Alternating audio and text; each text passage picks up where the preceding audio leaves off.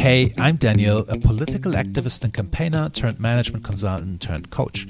And this is Politicwise, the podcast where politics meets personal development. Let's face it, it's easy to criticize those in politics. But being in politics is not an easy ride.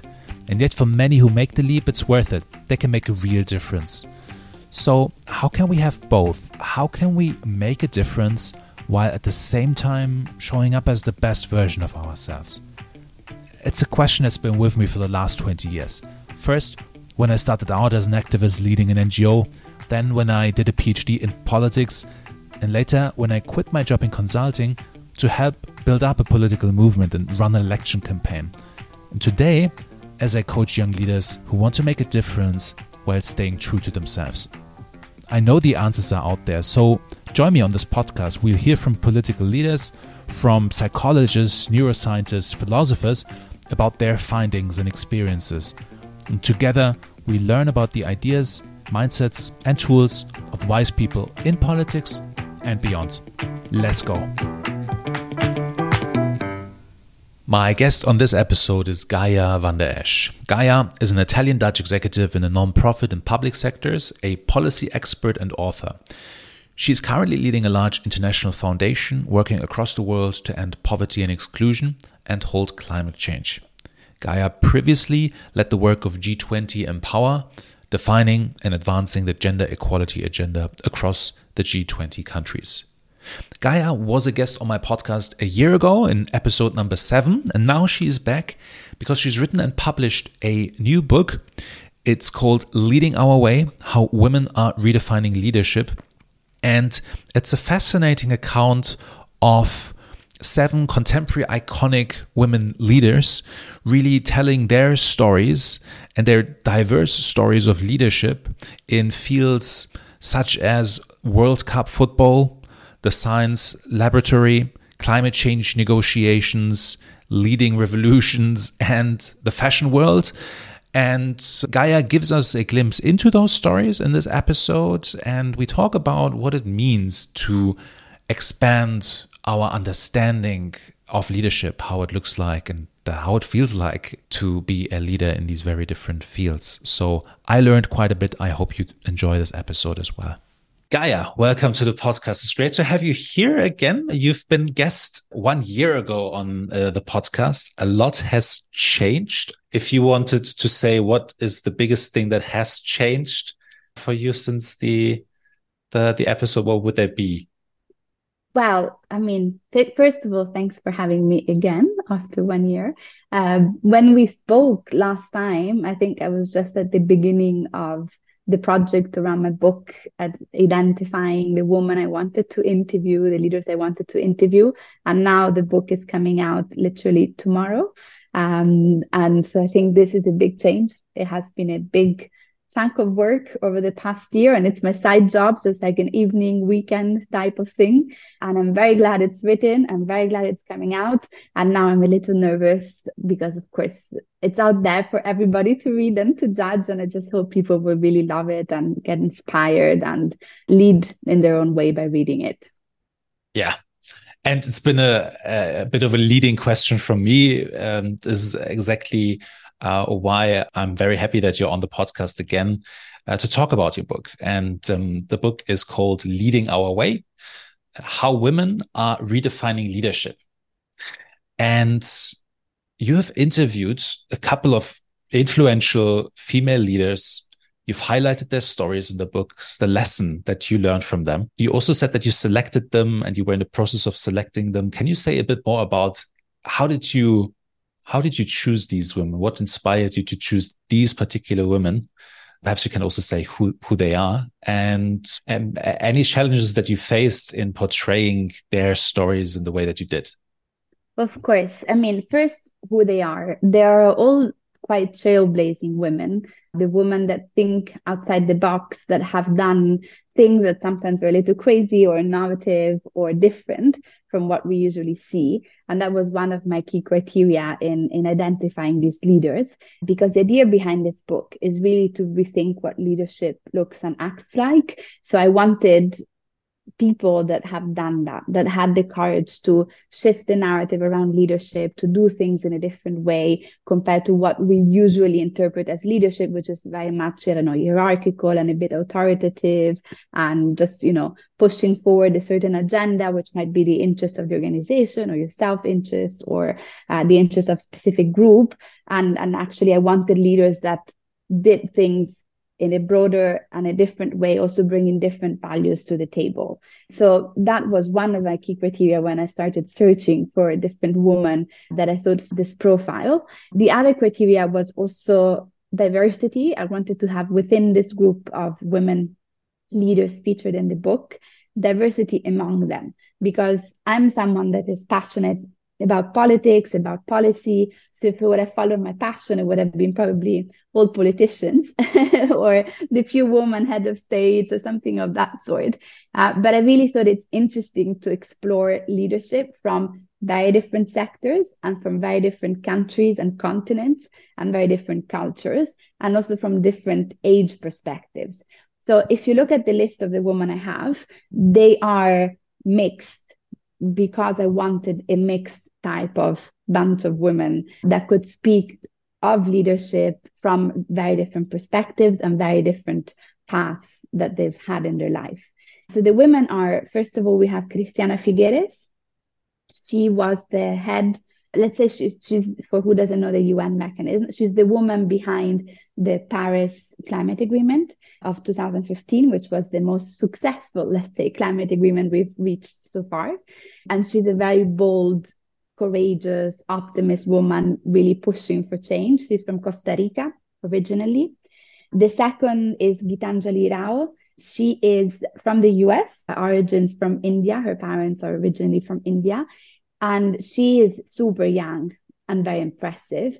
She's now 17, but she was the first Kid of the Year of Time magazine when she was 13, 14. And she's a girl in STEM. And she's already done 11 inventions in her life, which I'm like, I don't know, by age 17, I was sleeping in every weekend. And she's like already done 11 inventions. And now she's just starting MIT very soon.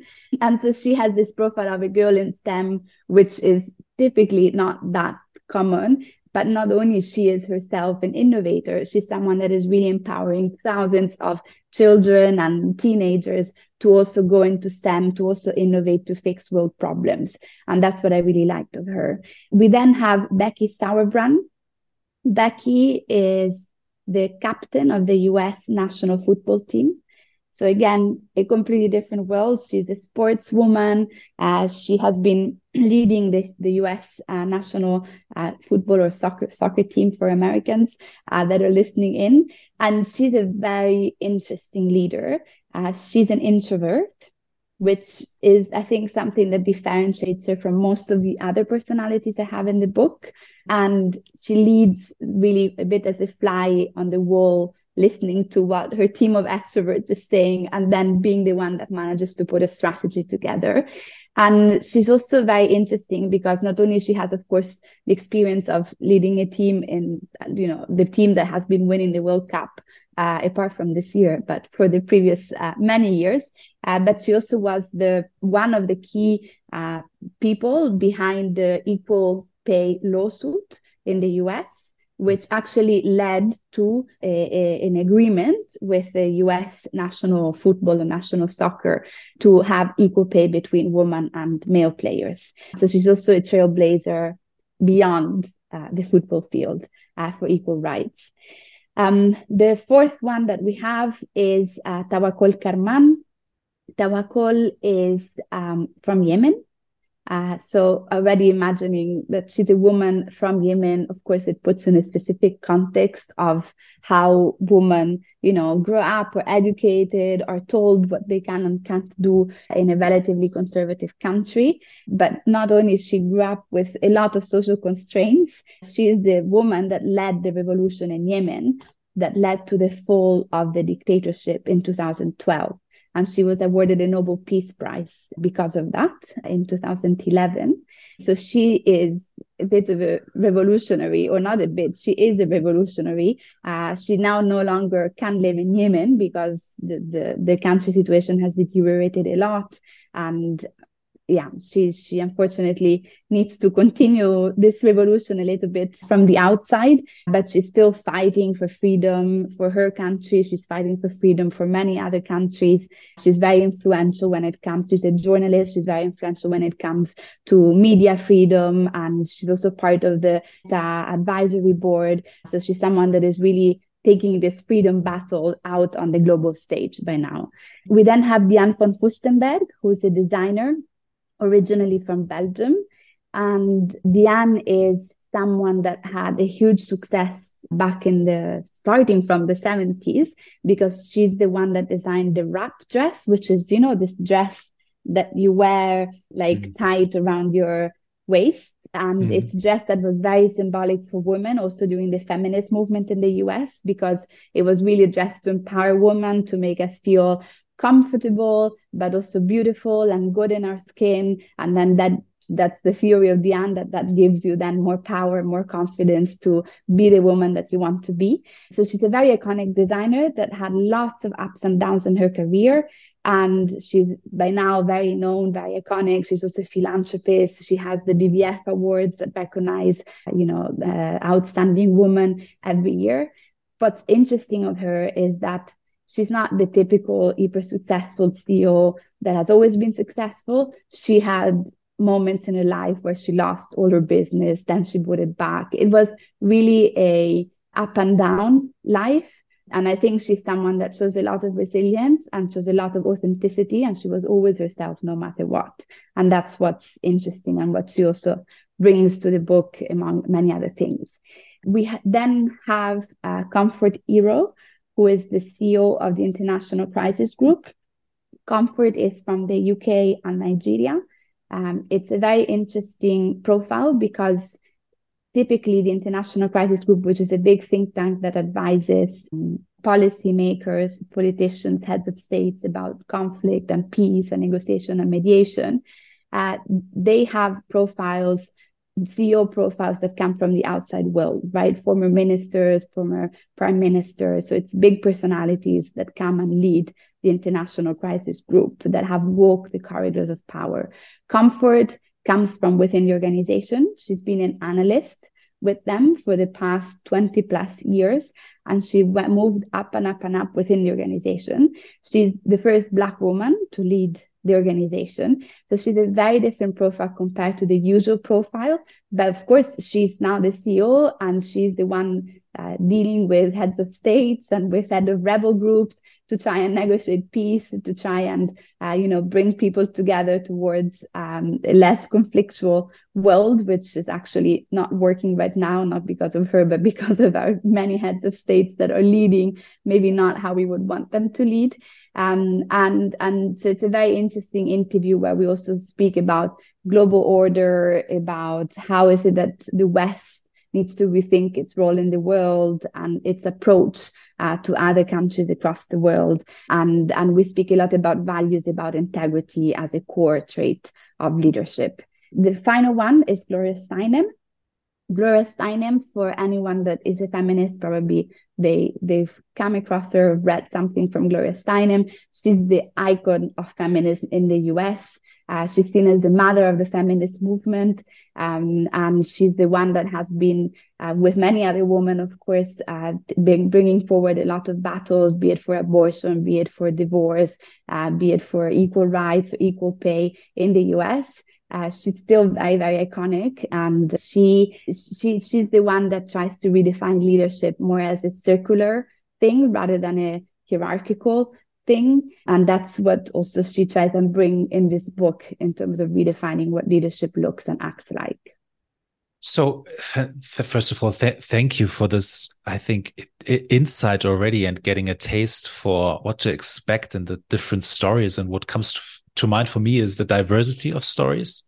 I can really see how a range of people will find inspiration in particular stories. Seems to be something for a range of people, not just people who, I don't know, go into politics or any one of those fields. So going for this criterion of diversity, I can see why you went for that.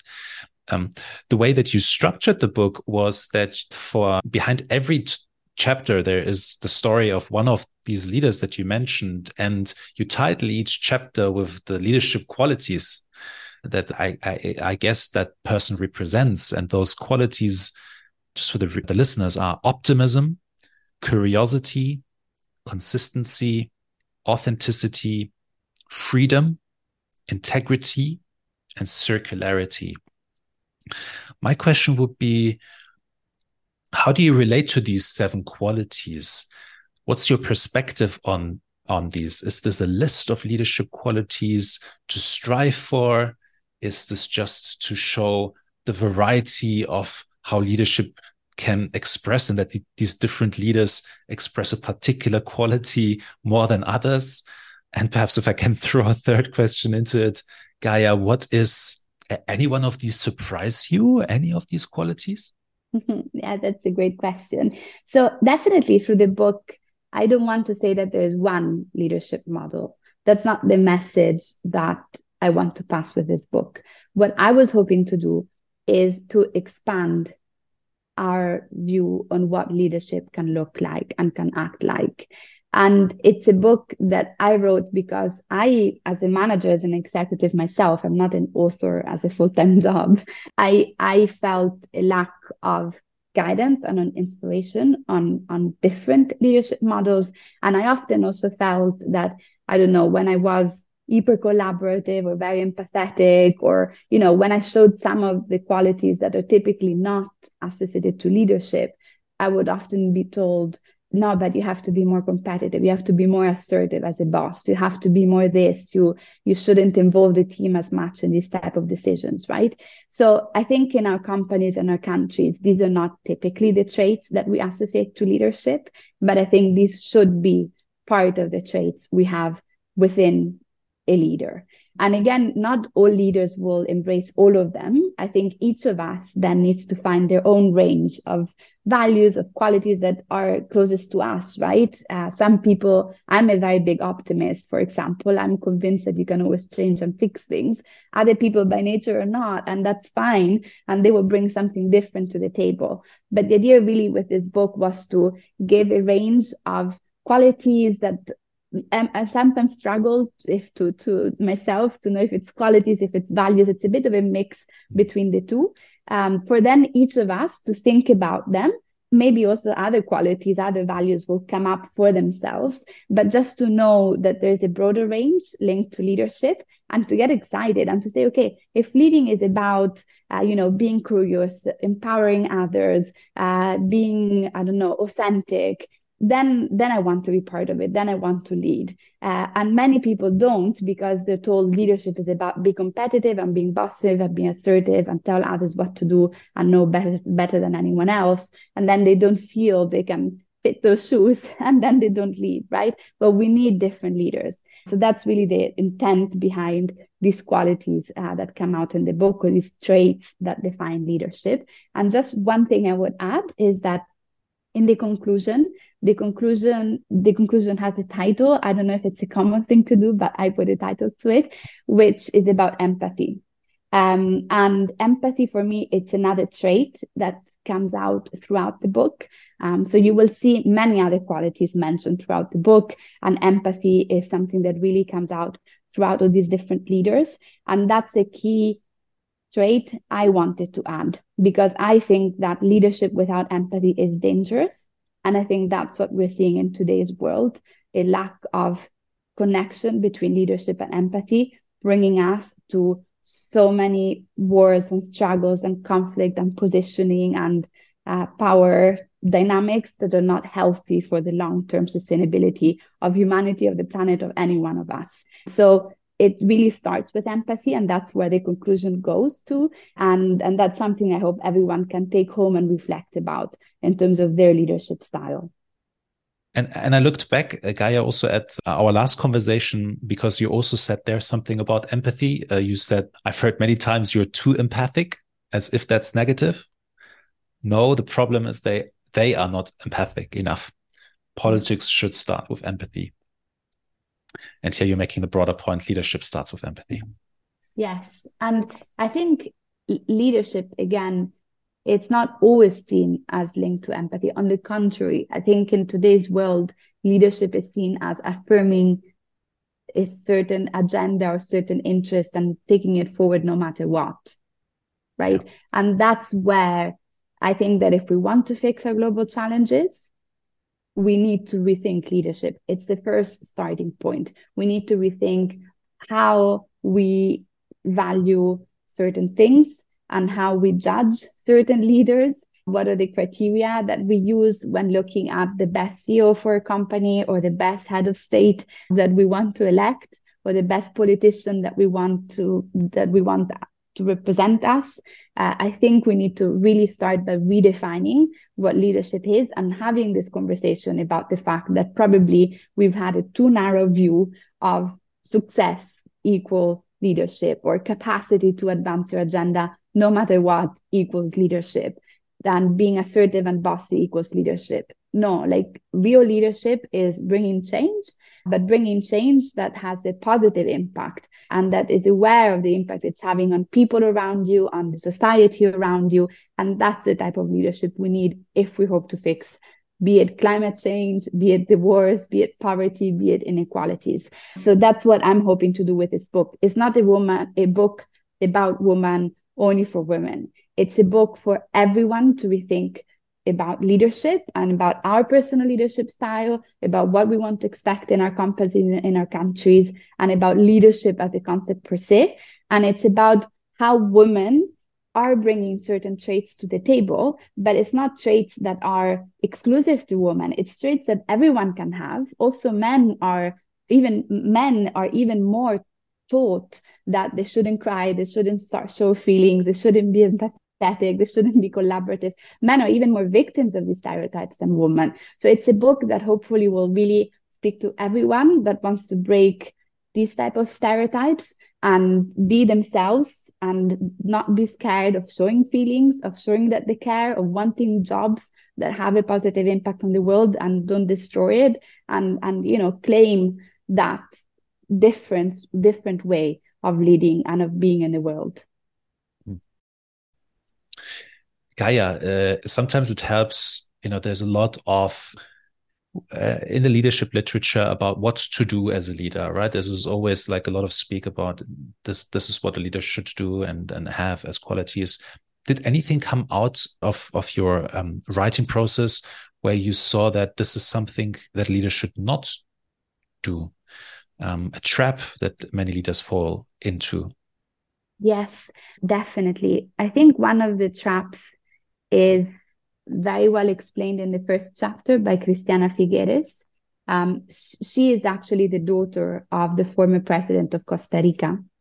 And she was brought up in a very patriarchal family, in a family where leadership was a lot about authority, a lot about, asserting yourself and taking things forward. Her dad was actually a super visionary president. He's the one that eliminated the army in Costa Rica. He's the one that gave equal voting rights. So he was a very forward-looking and visionary president that is still like admired and a huge icon in Costa Rica. But what Cristiana says is that she was taught that what's important is to have a hard back if you want to lead, right? So the very masculine way of being in the world.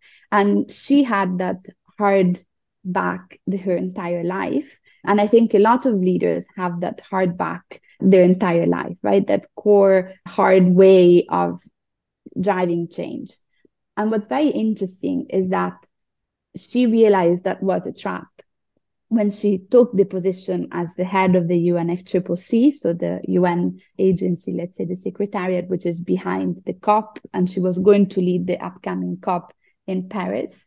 And she had a big personal drama at that point. She speaks about it in the book. And it obliged her to realize that she hadn't been in touch enough in her personal life and then also in her work with what she calls the soft front. And the soft front is this more empathetic side, is this capacity to communicate, to relate to others, to understand situations, and to, yes, be a bulldozer bringing change, but be a bulldozer that has this awareness of themselves, of your own, well-being, of your own balance, and of others' well-being and balance, because it's only having the mix of two that will make you a really efficient leader. And I think this is great. Unfortunate that she had that personal trauma, but great that she had this realization, because she worked on herself. But then from that, she worked on the entire system within her team, and then with all the governments, and then with the civil society. And she brought that element of the soft front to the negotiations. And that changed the history of the Paris Agreement. The previous COP was in Copenhagen, was a complete failure. So there was a huge pressure on her to deliver. And she didn't deliver by just affirming the hard back. She delivered by bringing in the soft front, and by really putting back at the center of the discussion with governments, what are we doing here? This is really about the survival of next generations. This is really about the survival of nature. It's not only a power positioning between us. And bringing back that, humanity at the center of the conversation is what very often managed to deblock negotiations when they were blocked. So I think that's definitely a leadership trap that we all get stuck into, and I personally did as well. I was always also trained a little bit when I was managing to be very competitive, to be very assertive, and to have this strong back, and not necessarily to foster my soft front. And I think learning this is something that comes out a lot from the book, from different leaders that had this personal journey towards understanding they were maybe missing one of the two. And finding this balance is what leadership should be about. We need both. It's not about eliminating other traits of leadership. It's about knowing when it's the right moment to play which card, and to have a balance between the two. Mm-hmm. Yeah, that flexibility to bring what's needed in a situation. And I guess it comes back to your goal with this book of expanding what leadership means and can look like, that you show, hey, in those different situations, those leaders show very different qualities, but it's exactly what was perhaps needed. Exactly. In their role. Anything was surprising for you about talking with these leaders in their fields and the qualities that emerged? For example, did you imagine something totally different coming up from any particular conversation or overall? So definitely there were surprising aspects. I think first there was a personal aspect, right? I met with these leaders and I spoke to them for many hours.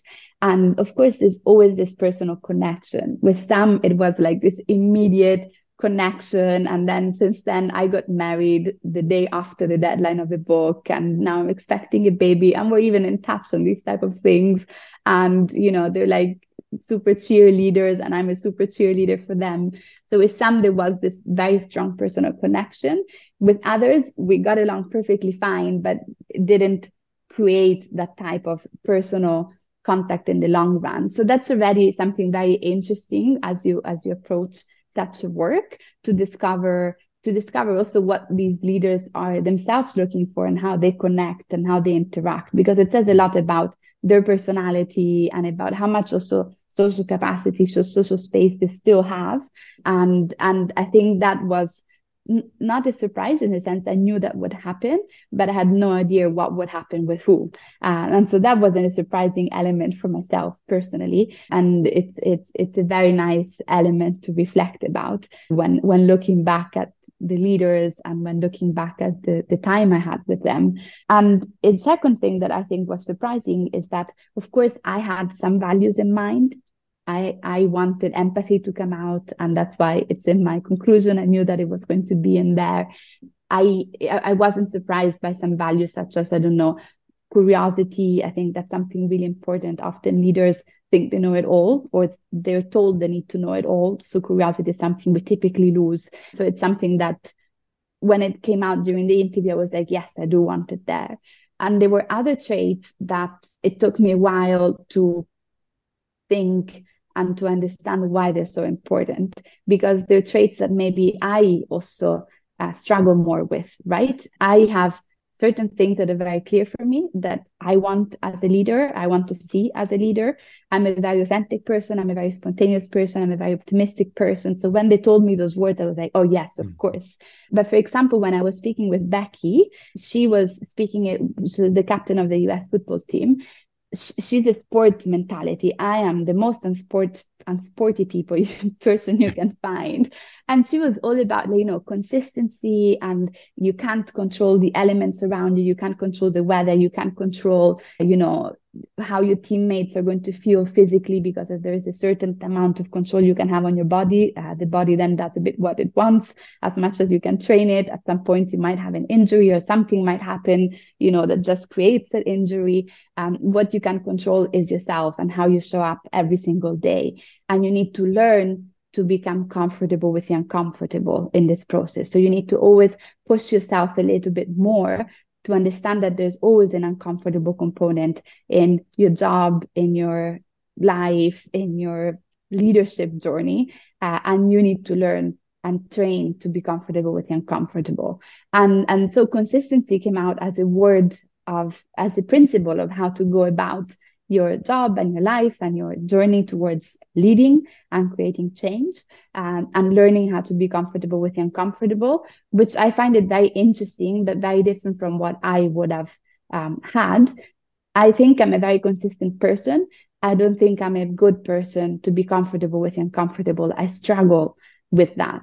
Right. So, but that's when it made it even more interesting for me, because I was like, yes, like I want to expand my vision by writing this book. And so when things came out that weren't the immediate thought for myself, I found it even more fascinating. And I found there was even more value added of having these different personalities that brought perspectives that I wouldn't have been able to bring. So definitely a few surprises, but a few good surprises, because it really challenged myself as well and my own thinking about what leadership is. And I hope it will challenge the people reading it, because it's not a one-sided story. It's many stories, it's many visions, and you will cry when you read some things, you laugh when you read other things, you will find yourself in some people or in some words you will not identify in others. But that's part of understanding where you stand compared to all of this. Yeah, you already touched upon it, but I think it's a great way to end. Is what's the impact that you hope to achieve, and also who do you hope to reach with the book? I hope to reach everyone, women and men, and that's something that it's difficult, because it's a book that has women featured in it, because I think that's the part of the story which is often missing in our narrative. So I wanted to bring women's voices to the table, but it's not, again, for women. But of course, it will be perceived very much as a book for women by women, from women, yeah, or for women by women. And it's not. It's really a book for everyone. So I hope that lots of guys, and I'm very grateful that we're having this interview. And I also had another interview with a podcast with another man last week. So I think it's great to bring this discussion and have the discussion between us, because it's really a book and it's a reflection we should all be having.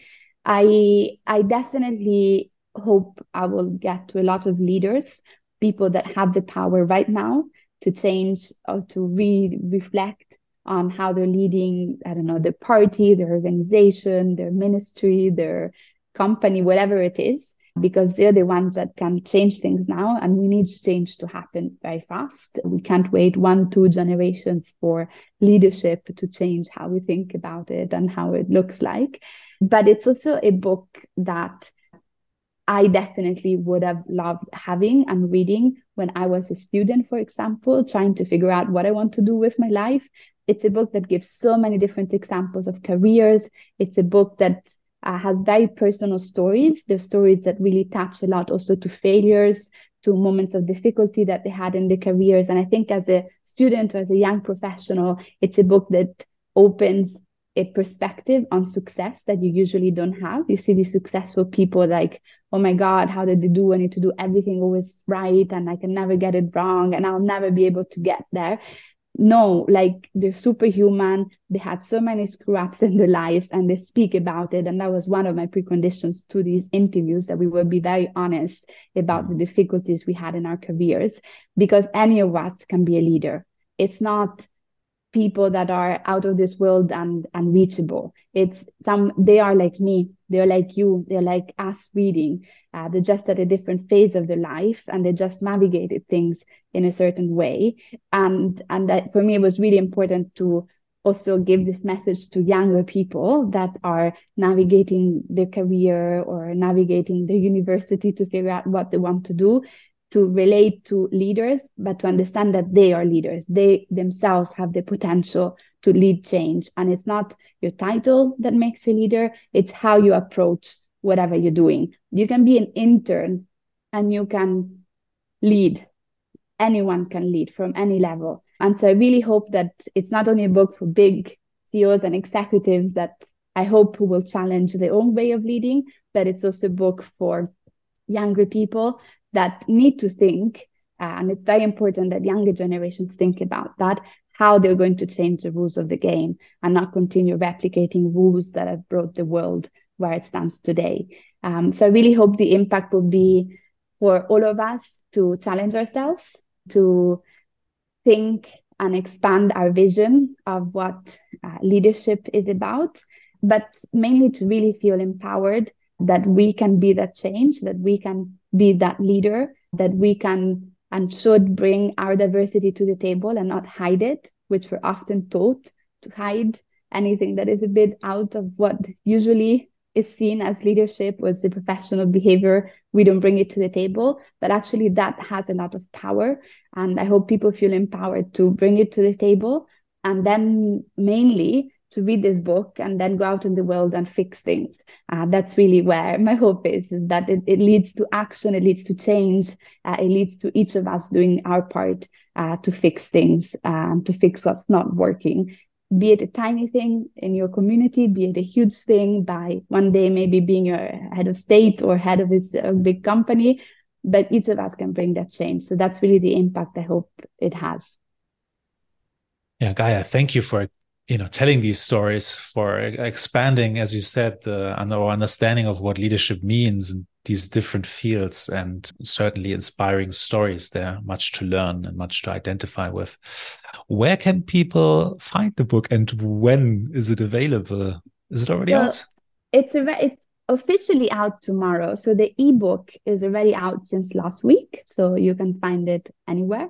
And the actual hard copy of the book is going to be released tomorrow. So anyone that pre-ordered it is going to start receiving it from tomorrow, or if you order it, you're practically going to receive it straight away. So you can find it anywhere. It's a global release. So it means you can find it on, of course, Amazon in any of the countries you're in. If you don't want to use Amazon, there are many other online book retailers that you can use. Of course, you can find it on the page of the publisher, which is Wiley. It's a big American publishing house that has offices in Europe, in Australia, in Singapore, all over the world, literally. You can find it on any online book retailers, and also, of course, in bookstores. So you can order it at your bookstore, or hopefully they already have some copies and find it right there. It's nice to support bookstores as well. So really, you can find it, you should be able to find it quite easily. And I really hope you'll enjoy the read. And it's Leading Our Way, How Women Are Redefining Leadership. Gaia, thank you very much for taking time. Much success with this. Thank you for telling these stories, and thank you for taking the time to be on the podcast. Thank you so much for having me. It was great reconnecting. Hey, this is Daniel. Thanks for listening. I hope you liked the episode. Please share it with someone who might find it valuable as well. And if you have a topic you'd like me to cover or a guest I should talk to, let me know. You can find out more on my website. Head over to politicwise.org. Until the next time.